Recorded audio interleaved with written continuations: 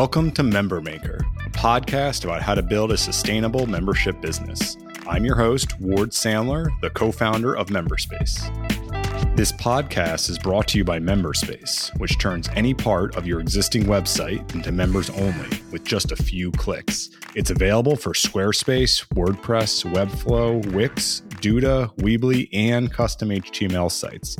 Learn more at memberspace.com. Hey, Danielle, welcome to Member Maker. Thanks so much, Ward. Great to be here. Cool. So what's your business and who do you help? So I am a family nutritionist and picky eating expert. So I help parents and families, giving them simple strategies to raise adventurous eaters and make feeding their kids and their family a lot easier. So you probably help with people who have kids who don't want to eat broccoli, don't want to eat spinach, that kind of thing, only want mac and cheese or something like that. Yeah, pretty much. But the funny part about it is that actually broccoli is the one vegetable kids are surprisingly do okay with. But yeah, it's all those kids who are more selective with their eating, and that's actually 46% of parents feel that they have a picky eater. So it's a bigger issue than we might come to expect. And as a mom of three, I can see why. Yeah, wow, 46%. Is that within the United States or in general? That is a North American number. And that's 46% of typically developing children. For those who have any form of developmental delay, then the number is closer to 80. Oh, wow. Okay. Yeah. So, and what you're actually providing though, so you're a family nutritionist. So what are you actually providing for folks though?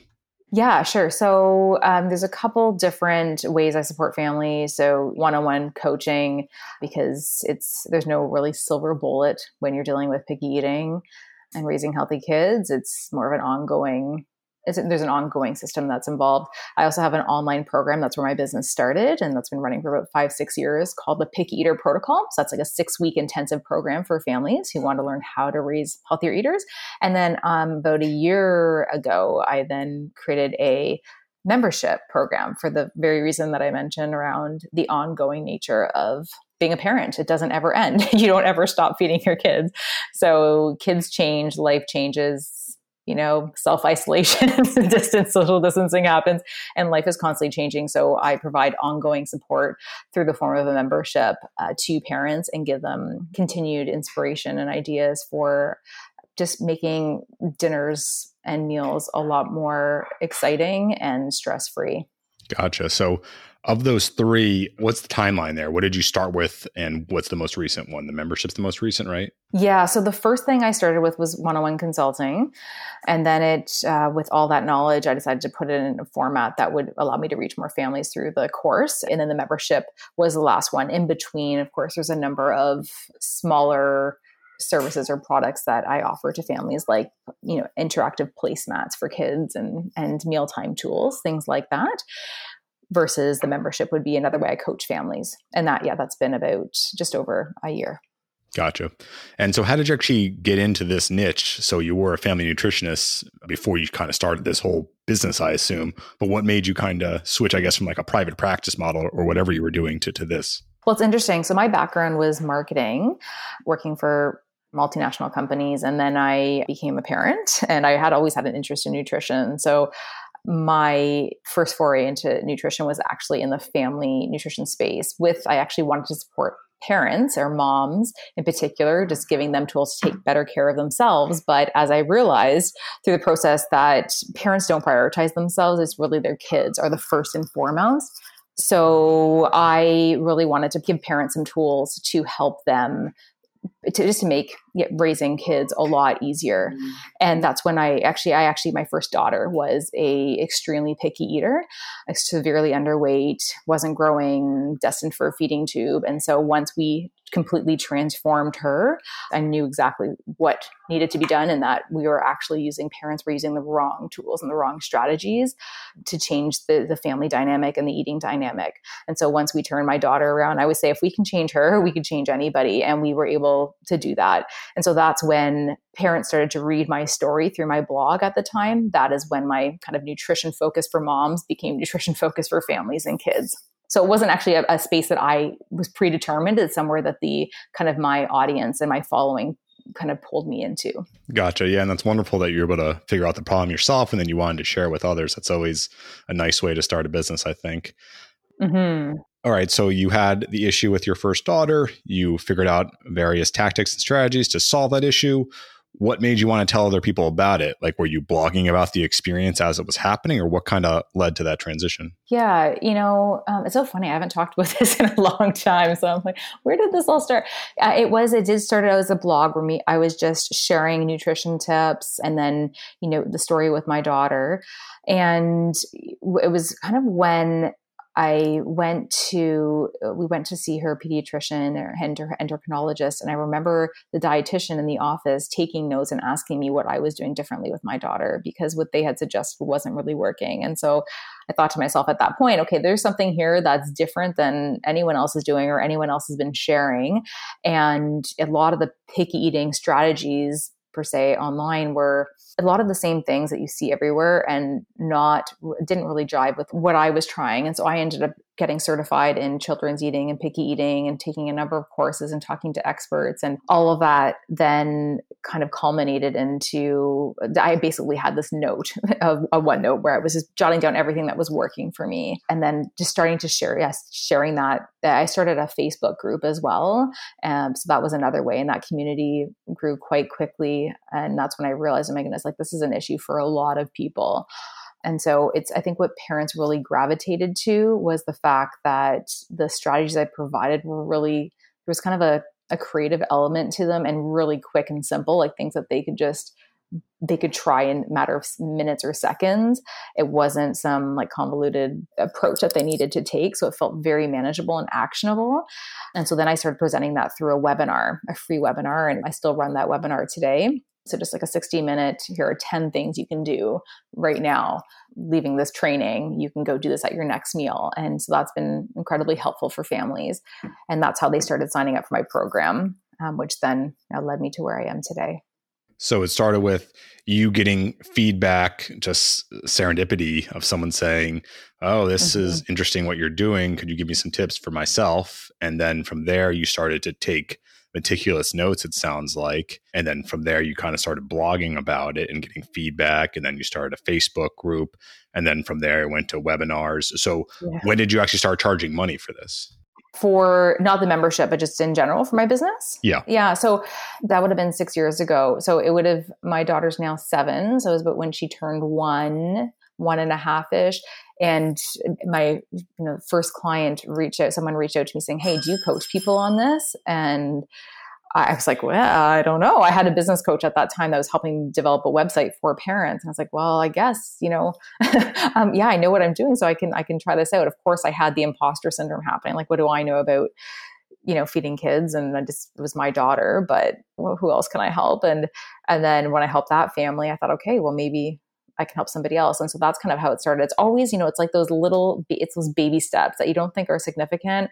And then they end up taking you down a path. So each of these kind of where I've taken my business over the past 6 years it's all been from just testing and trying different things out. And some things work better than others. Like my course really does fuel my business because it's an evergreen model as well as a live model. It's accessible to everyone at all times. And I feel like I can reach more people. So now instead of just being about in Canada or Toronto, which is where I'm based out of, now it's actually a global program with people from Australia to Russia to the UK, like all over the globe, which is really nice as well. Yeah, a common thread I've heard from folks is a lot of people start with the one-on-one coaching because that's the most approachable, the simplest to just start. And then from there, eventually they get to a point where they can't keep scaling it. They can't keep talking to more and more people. They could charge more, right? You could just try to cater to really rich parents who have kids with eating problems. But, that might not feel right. And especially if you're trying to serve as many people as possible. So that's why naturally it makes sense to create some kind of an online affordable course, which it sounds like, is that pretty much what happened to you too? Yeah, exactly. It wasn't sustainable. There's only so much time we have in the day. So to do one-on-one consulting, there's only so many people you can take, and that then puts a cap on what your capability is, right? And the number of people you can reach. So, and it was also, I kept telling people the same types of things with some tweaks depending on what everyone's situation is.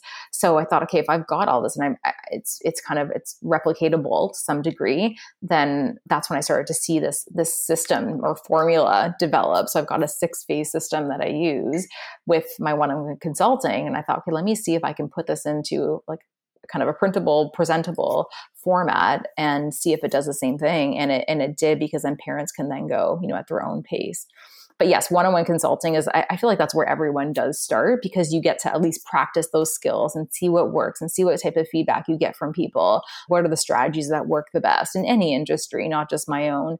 And that's what was happening. There was similarities with kind of the wins that we're developing with families based on the type of tips and strategies that I was providing to them. Gotcha. So for folks out there who are starting and they're kind of in the beginning phase, or maybe they're just a little further along, but they're really focused on one-on-one coaching, but they're considering creating some kind of online course or membership, what kind of tips would you have for them in terms of when to determine to make that jump? Like how far into consulting? Like, did you have any metrics or something like that you could share to kind of help people with that decision? You mean when did I decide to go from one-on-one consulting to the online program space? Yeah. You know what? Not really. It was actually my business coach at the time. So I have a business coach at all times, and I change as I grow.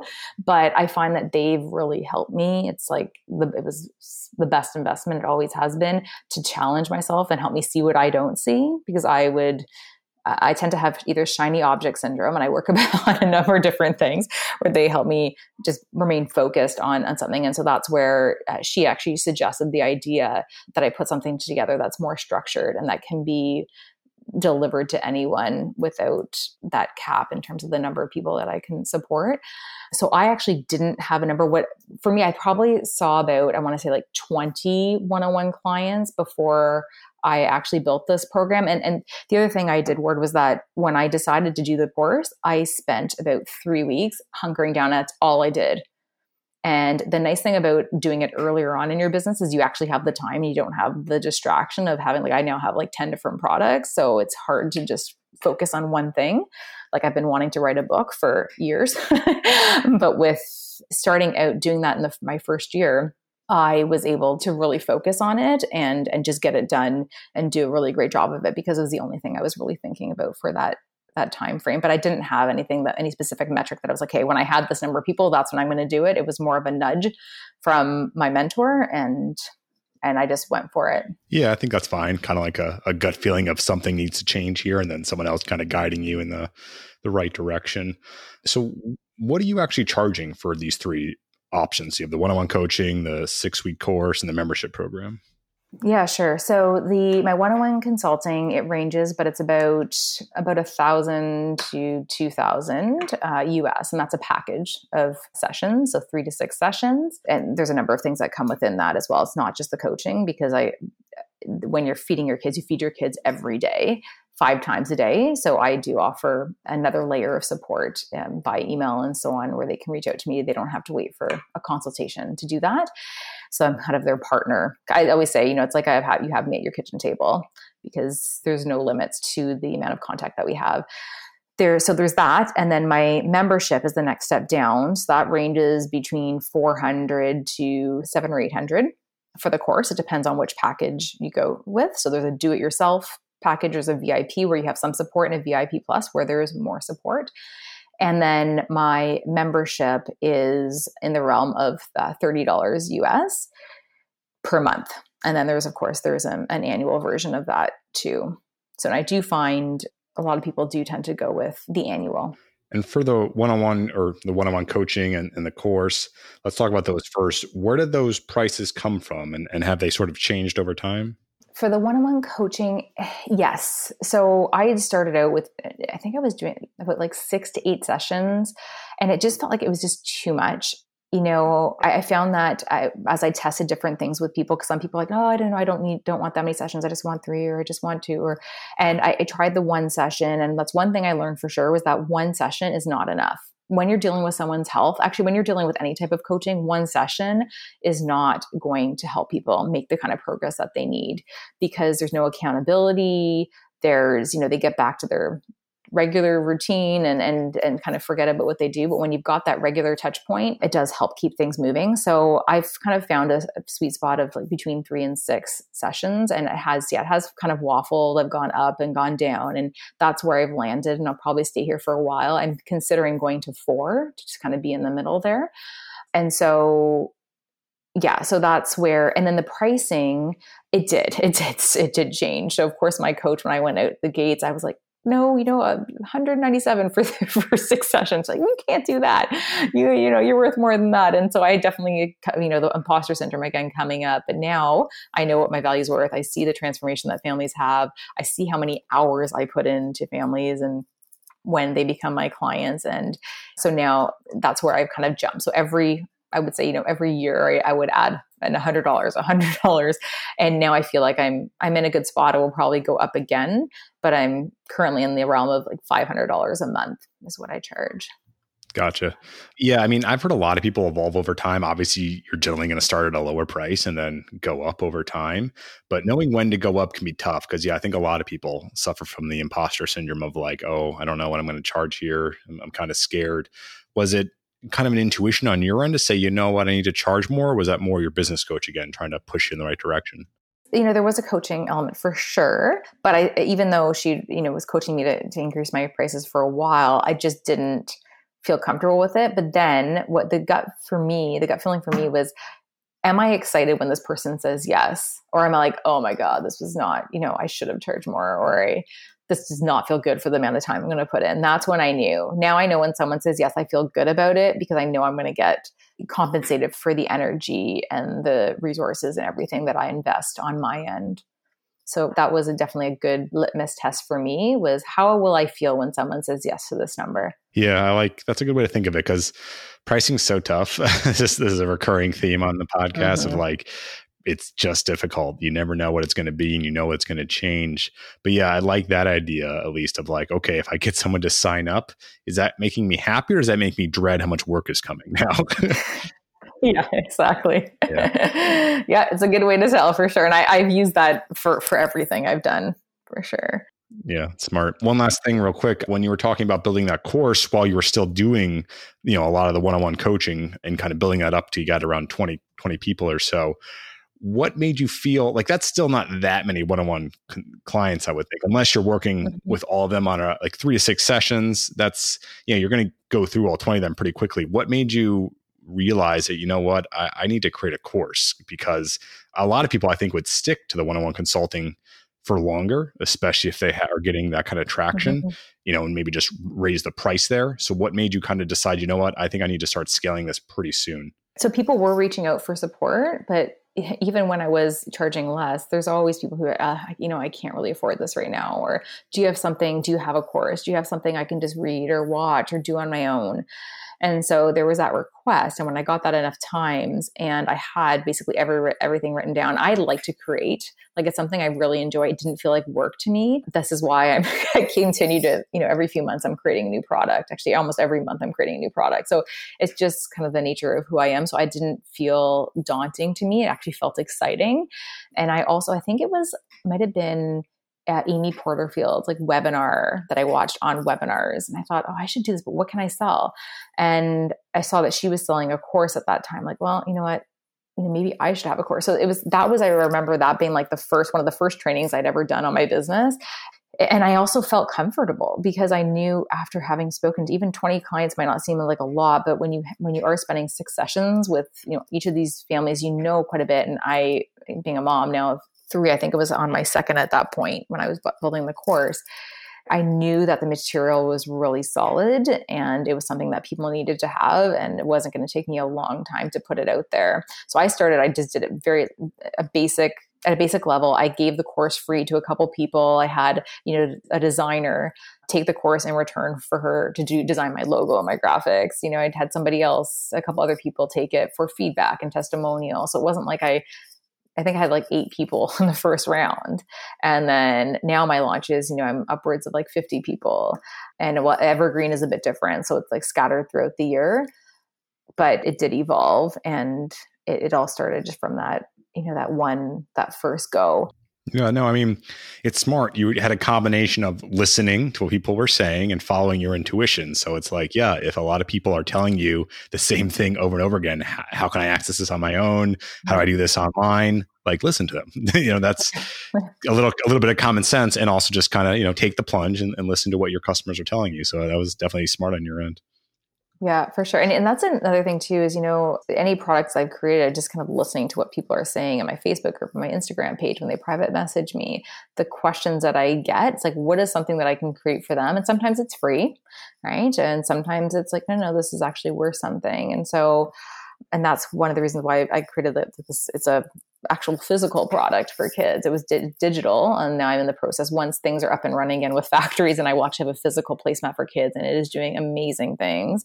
And it's, I never would have thought I would ever have a physical product. So it's like, but that was based on parents telling me, I can't figure out what to say to my kids at meals to get them to try new foods. And I was like, well, I know what to do, and you just need to put it in front of your kids. And so, that's how that was built as well. So it's, listening to customers is like, that is where your ideas will come from. And also, I've also learned, and I wish I knew this sooner, but not to actually create anything until you know whether people want it. So I often just send an email out to my list and just say, hey, this is what I'm thinking about doing. Is this of interest to you? If yes, you can get in at like this beta price. And if people start paying for it, then you've got something there. Because the worst feeling is when you create something, you put all this time into it, and then it's crickets on the other end because it's actually not something people need. That is a terrible feeling, especially when you're a solopreneur and you've got, you don't have a lot of hours to work with. So that's another strategy I've been using before I create anything that takes, more than a couple hours or a day. Yeah, for sure. So quickly here, could you give just a short example of something that hasn't worked in your business, an initiative you've tried that just didn't work for whatever reason, and why you think it didn't work? So an initiative that didn't work. So I was thinking, when I think about the membership, one thing that just in that space, since we're kind of talking to members about member space and such, is that so a membership does not run on its own. And I tend to, when I first started, well, it's two things. One is it's about community. People were joining for community. And I thought once they started to get active in the group, I didn't need to be as active, but I realized, wait, no, they're relying on me to keep this thing alive and energized. And so that's one mistake, is that my early months when I first ran it, I kind of went quiet. I felt like I was bothering people. I was like, no, you can't be quiet. You've got to be present for people, so you're top of mind. And then the other thing was not like overwhelming people and simplifying. I tend to, even when I did my one-on-one consulting, I was creating these crazy protocols, like pages long, because I just wanted to show people I was giving them so much value. And look, like every dollar you're spending is worth it. And I realized people don't have time to read through all of this, especially like my audience. They're busy parents with picky eaters, and they've got, probably full-time jobs, or they're watching kids at home. Like they don't have time to sift through a bunch of material. So I've learned to simplify and just give parents what they actually need, both in my membership and my online course, just like checklists, things like that. So not putting so much work into something where people just want the top line information. Yeah, it's a good way to phrase it. So what's the best way for people to learn more about you, Danielle? So there's a couple ways. Well, one would be through my website, so daniellebins.com. And then there's my social media. So Instagram is at Danielle Bins Nutrition, and that's BINNS, B as in Bob. And then as well as Facebook is Danielle Bins Nutrition as well. And I have a Facebook group called the Family Nutrition Forum, which is a free group if you're looking for just general inspiration and ideas on how and what to feed your family. Awesome. Well, thanks for taking time and talking with me. Yeah, thanks so much, Ward. It's been fun. If you enjoyed this episode, please leave us a review. There's a direct link in the show notes. We really appreciate it. This podcast is brought to you by MemberSpace, which turns any part of your existing website into members only with just a few clicks. It's available for Squarespace, WordPress, Webflow, Wix, Duda, Weebly, and custom HTML sites. Learn more at memberspace.com.